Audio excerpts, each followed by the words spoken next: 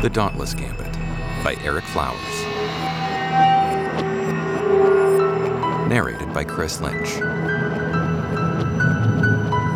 Episode 41. Everything Was for Nothing. It had been a day. Maybe a little less, maybe a little more. Samantha wasn't sure. She sat on the bunk of her cabin aboard the Matilda, back against the metal wall with her legs crossed in front of her. The lights were turned to their lowest setting, the pain in her head prohibiting anything brighter. She stared across the cabin at the tack-suit visor resting on the built-in metal desk, the slug from Rennick's rail pistol embedded in the apparently indestructible material. The material had saved her life, the radiating web of cracks surrounding the slug a testament to the 5E hardware Julian had sent to protect her. Who it would protect her from, though, was not something they had predicted. Looking back, it should have been. Samantha took a slow breath, letting her eyes unfocus. The Matilda was in jump space, on its way to some planet in the fringe. It didn't matter much where. The trail on Sonali was over, and now she knew where it ended, with Gallo. The fleet marshal had been the one to orchestrate this coup, and Rennick was just the tip of the dagger, along with what was likely countless others. What had his task been? To interface with the Red Kestrels? It would have been something a man of his moral flexibility was well suited for. Samantha and Julian had tripped over Rennick's work when they raided Eddie Renner, but there had been no chance of stopping what was coming. Clark had been right, but too late. Far too late. If Gallo, the most powerful person in the Imperium, wanted to flip the Empire over and shake loose whatever debris he felt was no longer necessary, there was nothing she could do to stop him. Nothing any of them could do. Samantha, Julian, Clark, they were mere debris to be brushed aside. And now, she'd involved Decker and his crew in something she couldn't begin to save them from. That flavor of guilt was new. Decker and his crew had saved her, jeopardizing their own lives and future in order to snatch her from her consequences of her mistake. She'd awoken in her cabin on the Matilda a few hours after Rennick shot her, wearing some loose-fitting sleeping clothes.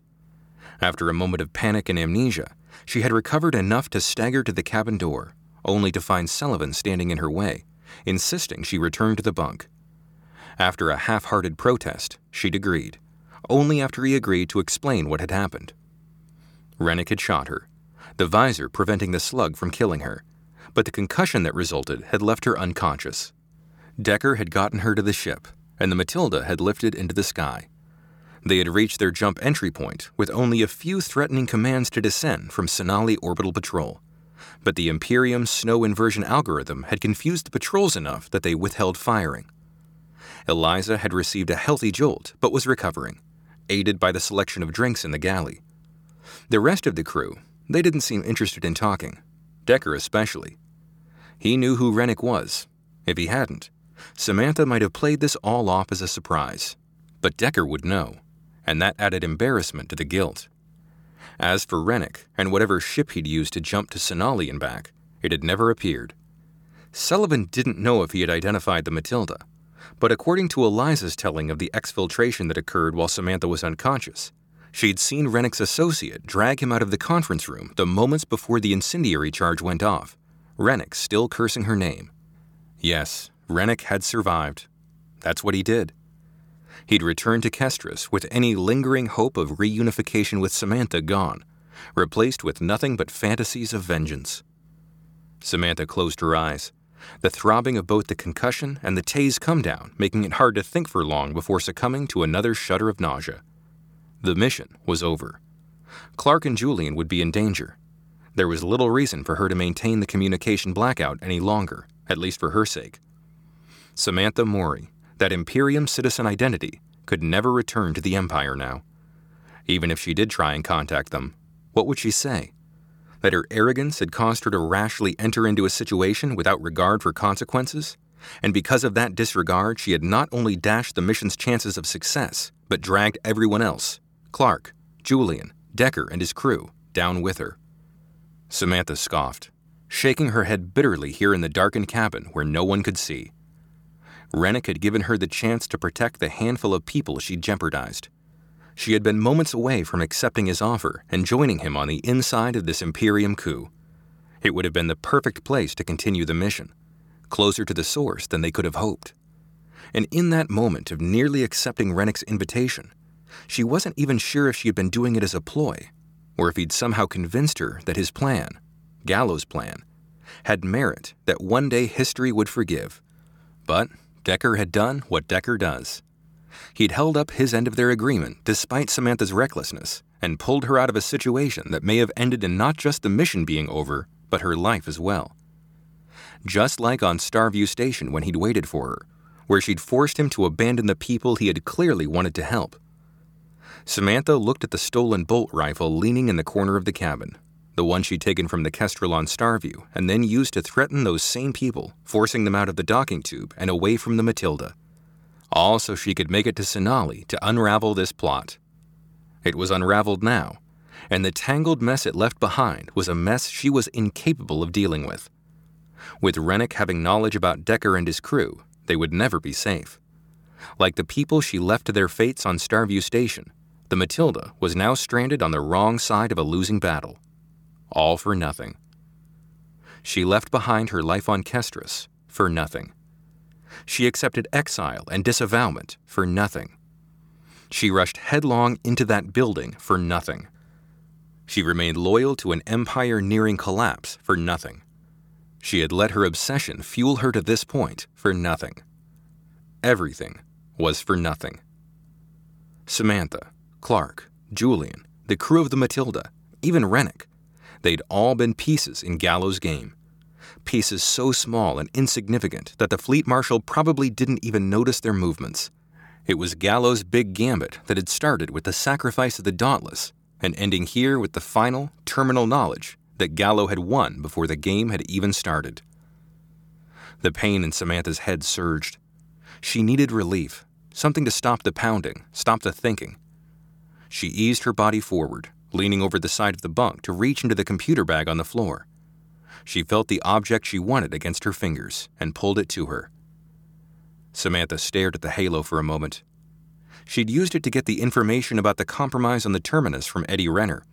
Had she not, perhaps Eddie would not have talked.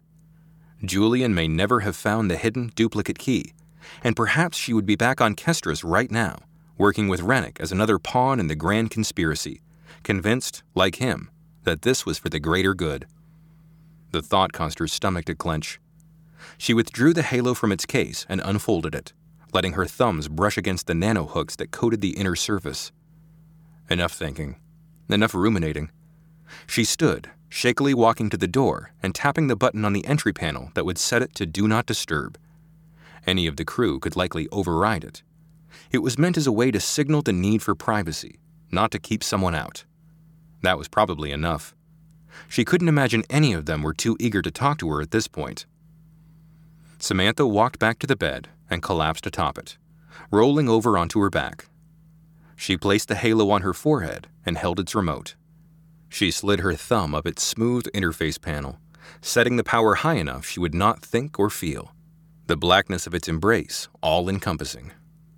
She moved her thumb to the duration setting, pausing for a moment. How long was enough? 1 hour? 10? A bitter laugh caused her head to pulse. It didn't matter. She slid her thumb up without looking at the readout and threw the remote against the metal cabin wall, hearing it clatter to the floor. Instantly, the halo's effects sapped away the pain from the concussion which was the result of Rennick pulling the trigger after Samantha had hesitated. Because of that hesitation, whatever happened to her and her friends was a result of her actions, her mistake. These were not just ancillary consequences. Samantha's head lolled to the side, the red light of the door lock panel getting blurrier by the second until the void finally swallowed her. Decker stared at the curved ceiling of the Matilda crew lounge, head resting against the armrest of the couch, body stretched out, feet propped up on the other end. It was quieter than normal. No vids playing, no one rummaging around the galley mixing drinks or preparing food, no bantering over the minutiae of space travel or another tangent of conversation. Just personal contemplation and the many creaks and groans of a ship past its prime. Decker took a long drag off the nether cartridge, letting the vapor seep out between his teeth. He'd like to have been in his own cabin now, but it was across from Samantha's, and he didn't want to see her or be anywhere near her. After she'd come to, she had stayed in her cabin, barely coherent, probably in shock. Eliza was recovering in her own cabin, and Sullivan was with Heavy in the power plant, examining some of the hardware Samantha had left out. Manu? Well, he'd held any told-you-so comments to himself, and was currently in the captain's cabin-turned-gym, sweating out whatever he felt. Decker wished Manu had scolded him, called him names, threatened to dissolve this business. But he hadn't. That was worse. It meant that it wasn't all one big joke any longer. Now it was just Decker alone with his thoughts, with the same question he and the crew all had on their minds. What now? Asking Samantha would be no help. She seemed perfectly fine avoiding all of them. The Matilda was in jump space and on its way to a dusty little corner of the fringe. And after that, well, that was a decision he was not eager to make. Decker took another drag off the nether and continued to stare, imagining what would have happened if they'd gotten Jareth safely onto the Matilda and delivered to Fioli, and then, fortified by the credits from their successful job, turned down Samantha's request. It wouldn't have changed anything about the Imperium's predicament, but at least Decker could have been a bystander watching it unfold on the vids, bringing a hand to his chest and gasping, "My, oh my, what a shame for the Empire," like all the other uninvolved fringe citizens. How Decker was still here to think about it, he hadn't quite pieced that together. They jumped away from Sonali without so much as a warning shot. Sullivan had the coordinates all set with approach vectors charted. Manu piloted the ship without needing to bob or weave or dodge any incoming fire. And Heavy? He'd managed to do a touch-and-go landing that should be taught in engineering classes. Having the Matilda slip away like that was unsettling. Maybe if Rennick had come running after them, Decker or Eliza could have gotten off a lucky shot and taken him down. Or Heavy could have launched some plasma rockets from his shoulder-mounted cannon and left Rennick just a red smear on the Sonali street. Then, at least they'd know he was taken care of. But that wasn't the case.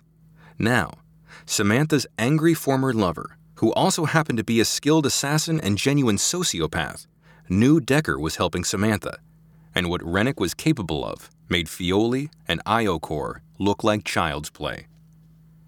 Decker stifled a snort. At least the recent events made his corporate troubles seem small. Think of something funny? Decker's attention was brought back to reality. He turned his head without lifting it off the couch's thickly padded armrest. Manu appeared to be standing on a wall, like gravity had shifted 90 degrees, though the lingering adrenaline fatigue and effects of the nether might be contributing to the illusion. Huh? Oh, I guess. Our attempt to get out of the hole has left us so deep inside a new one. I don't even remember what our plans were after we delivered Jareth safe and sound to Fioli. Collect our 15 thou and start over, I suppose, Manu said, folding his arms and leaning against the galley bar. Decker sighed, nether cartridge clenched between his teeth. Start over. Yeah, that's still an option for us? Half of us, maybe. Not so sure about the three of you commandos, Manu said. Decker returned his gaze to the ceiling.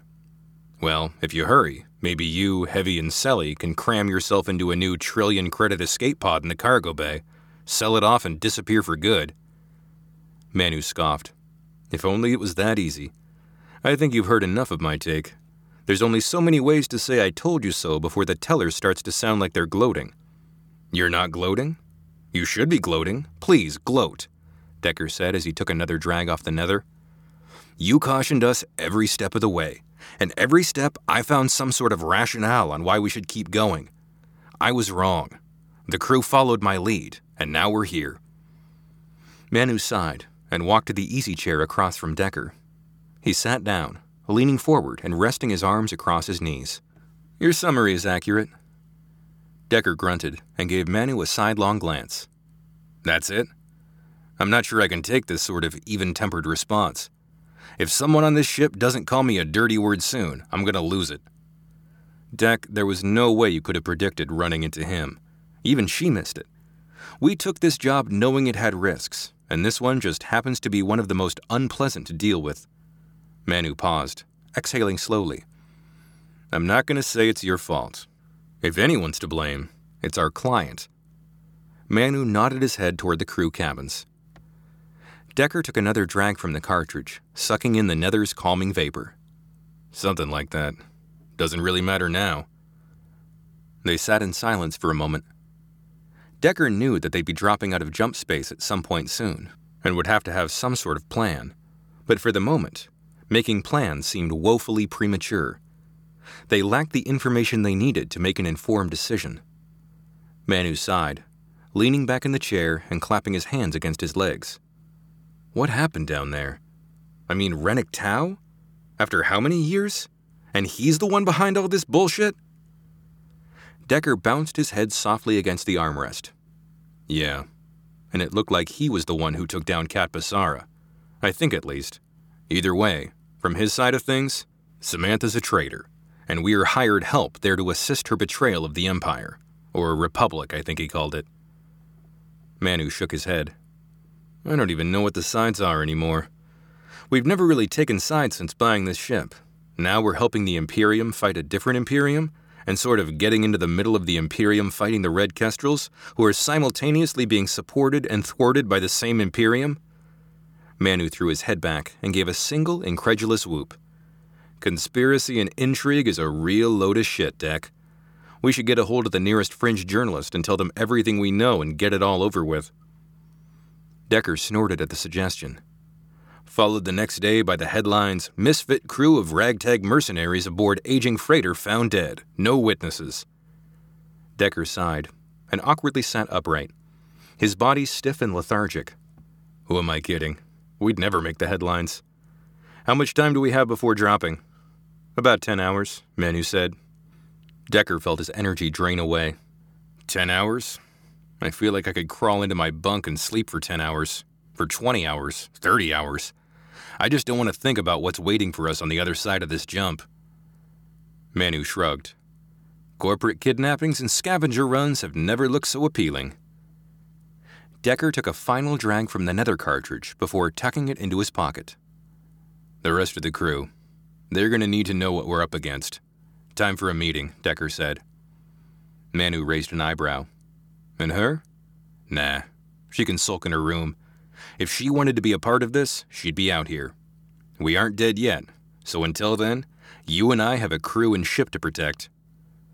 Manu stood and nodded in satisfaction. So you're not totally morally dejected. That's a start. Where's this wellspring of positivity coming from? Who are you and what have you done with the real Decker?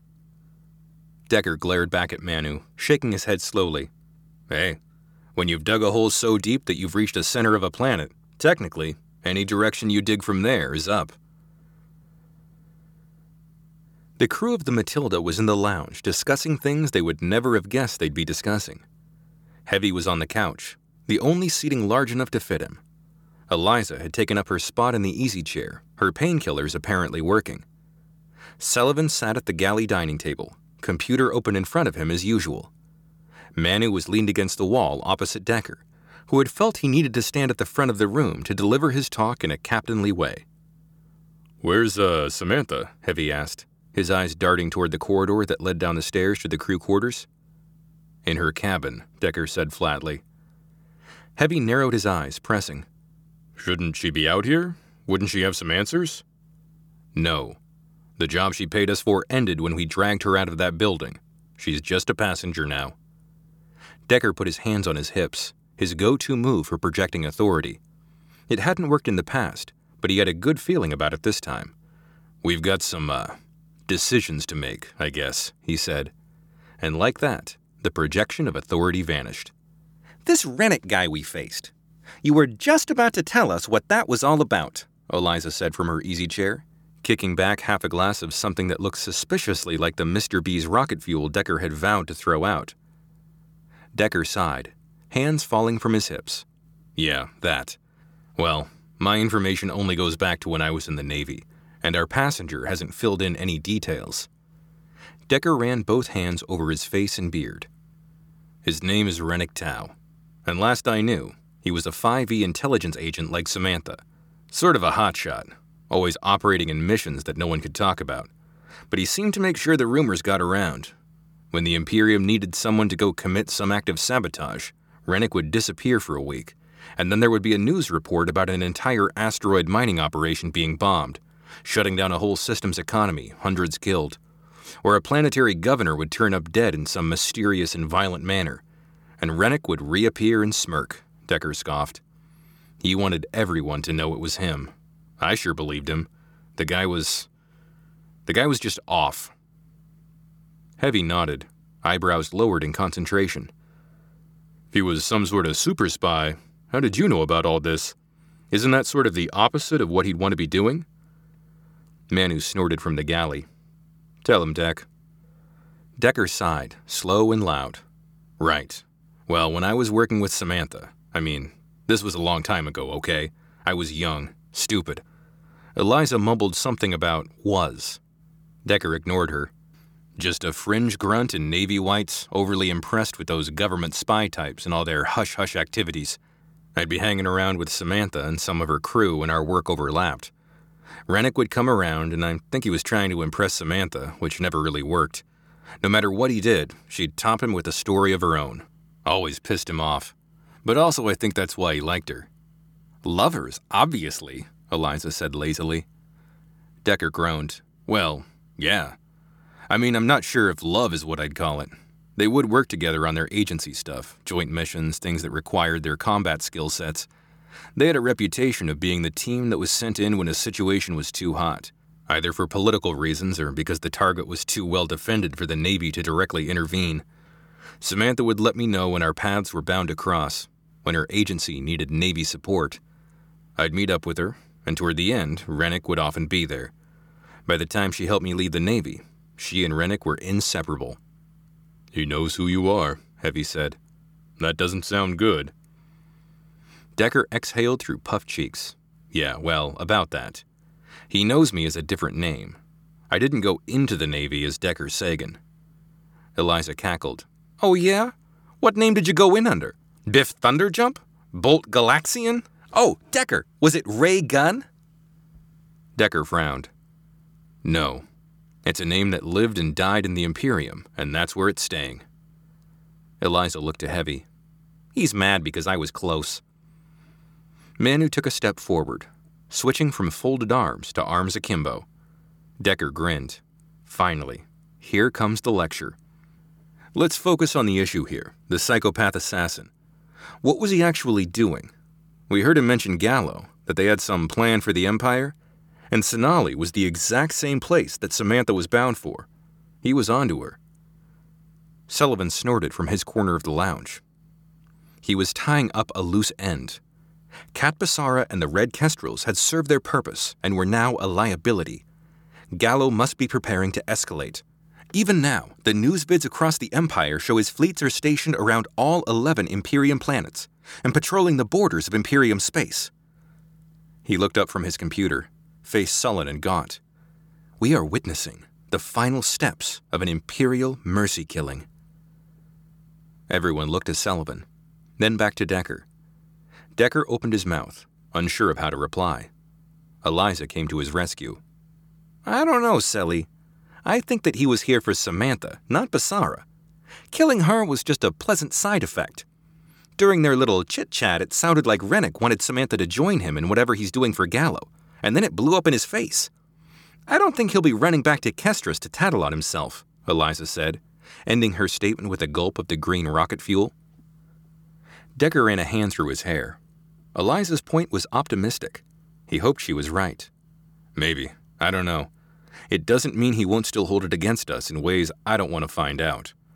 They're into some empire-wide spy stuff that is way over our pay grades, if we had a pay grade. Whatever Samantha and her people were worried would happen, is happening. Heavy cleared his throat, casting a glance down the corridor to the crew quarters.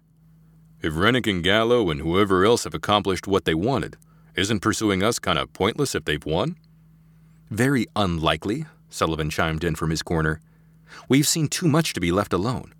We will become something to be taken care of. Decker smiled. A bitter, cynical grin. Gee, thanks, Selly. Sounds so much worse when you put it that way. Decker cleared his throat. That aside, we're going to need a plan. We'll be dropping out of jump space soon. Hiding out on Gaff will work for a little while, but we'll need something more than that. The ship will need a registry sweep and all new signatures. Not a cheap hack. Even after that, We're still marked targets. I think your sister can help with that, can't she? While Samantha may be the one responsible for getting us into this, I believe her knowledge of both the man and situation is what might help get us out, Sullivan said. All heads turned to Sullivan, then back to Decker. What? Decker blinked at Sullivan's phrasing when mentioning Samantha. He turned to Manu, eyebrows raised as accusingly as he could raise them. Hey, I never told anyone anything, Manu said, holding up his hands. Sullivan chuckled, raising his head from his computer. He's right, Decker. Manu wanted me to keep the ship system safe and keep an eye on our passenger. In doing so, I did a little research. The death of an Imperium diplomat is something that makes the feeds in many systems.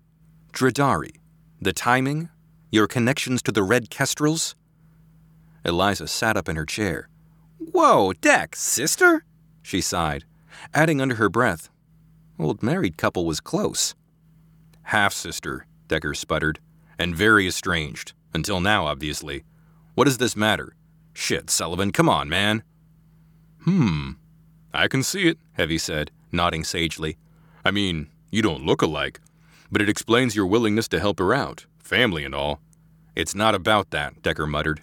Maybe it's about that. Who cares? Doesn't make a difference.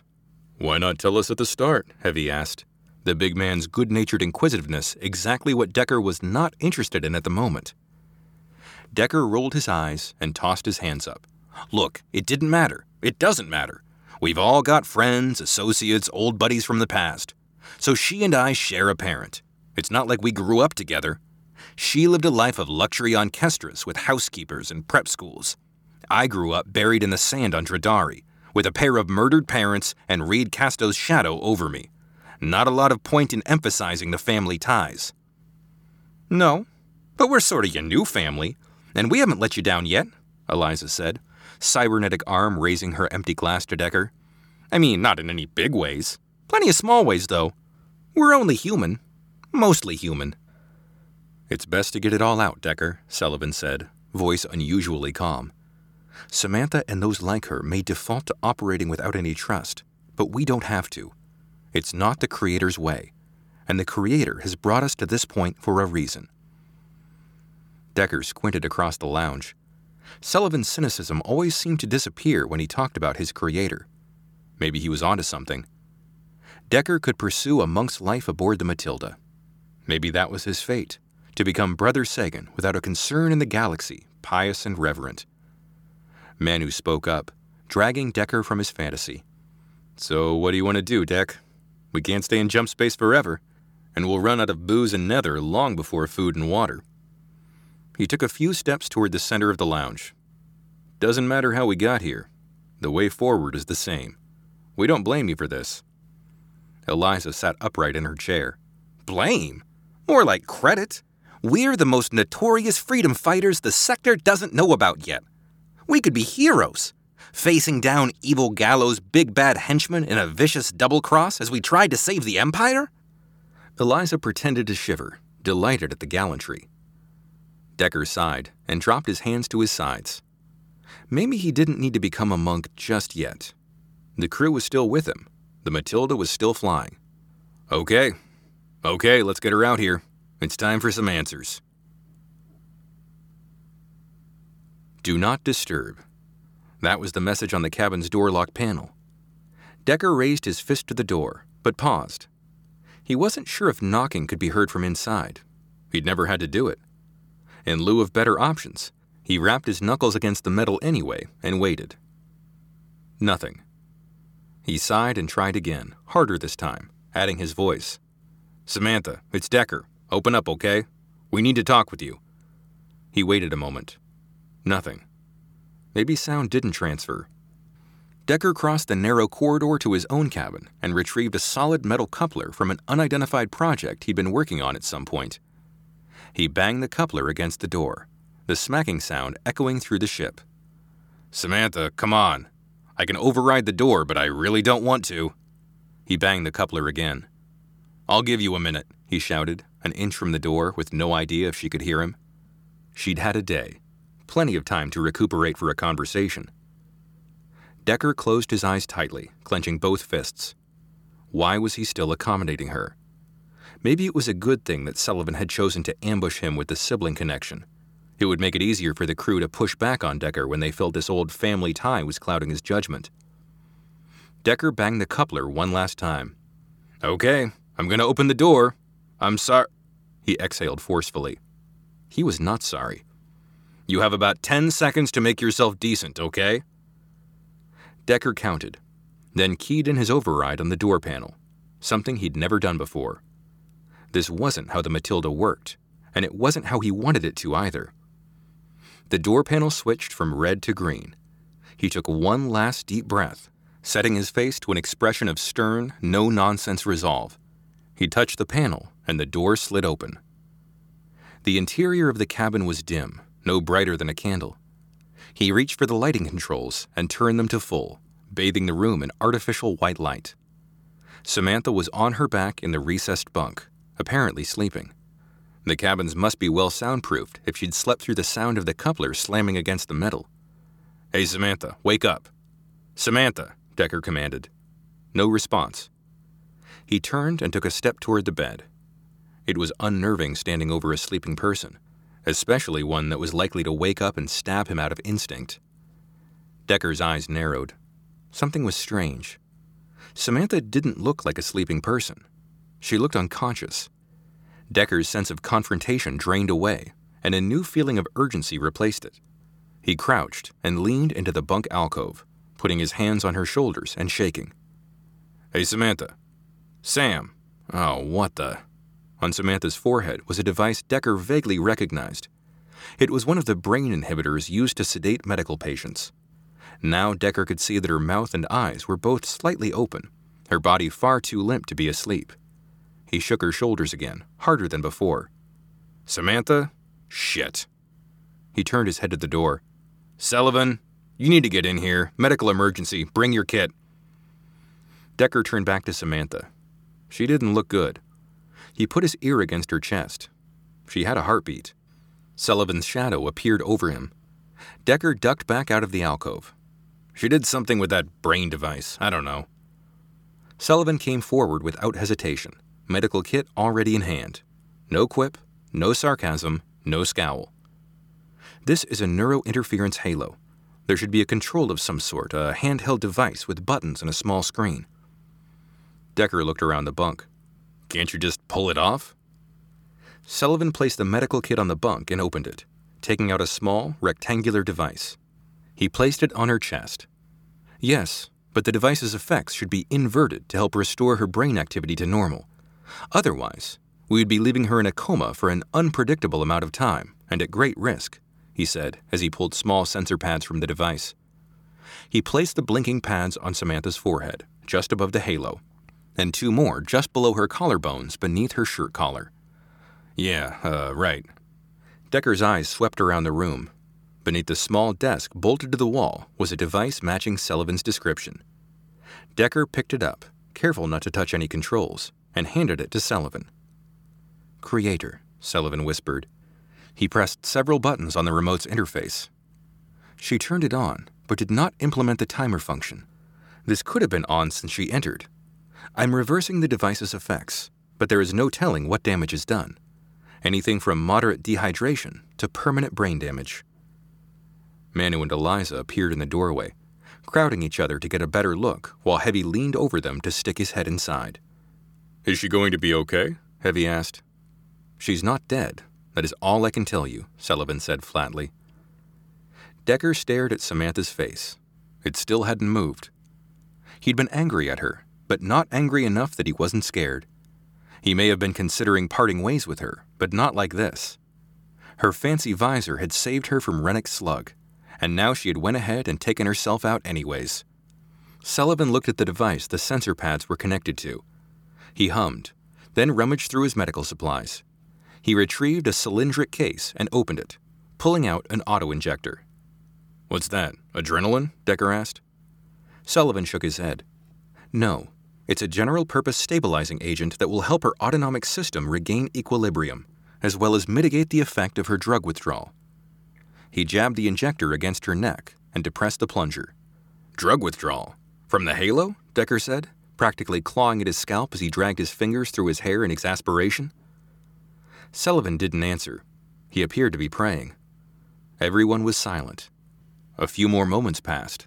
Then Sullivan opened his eyes and pointed to the desk. See that metal container on the desk?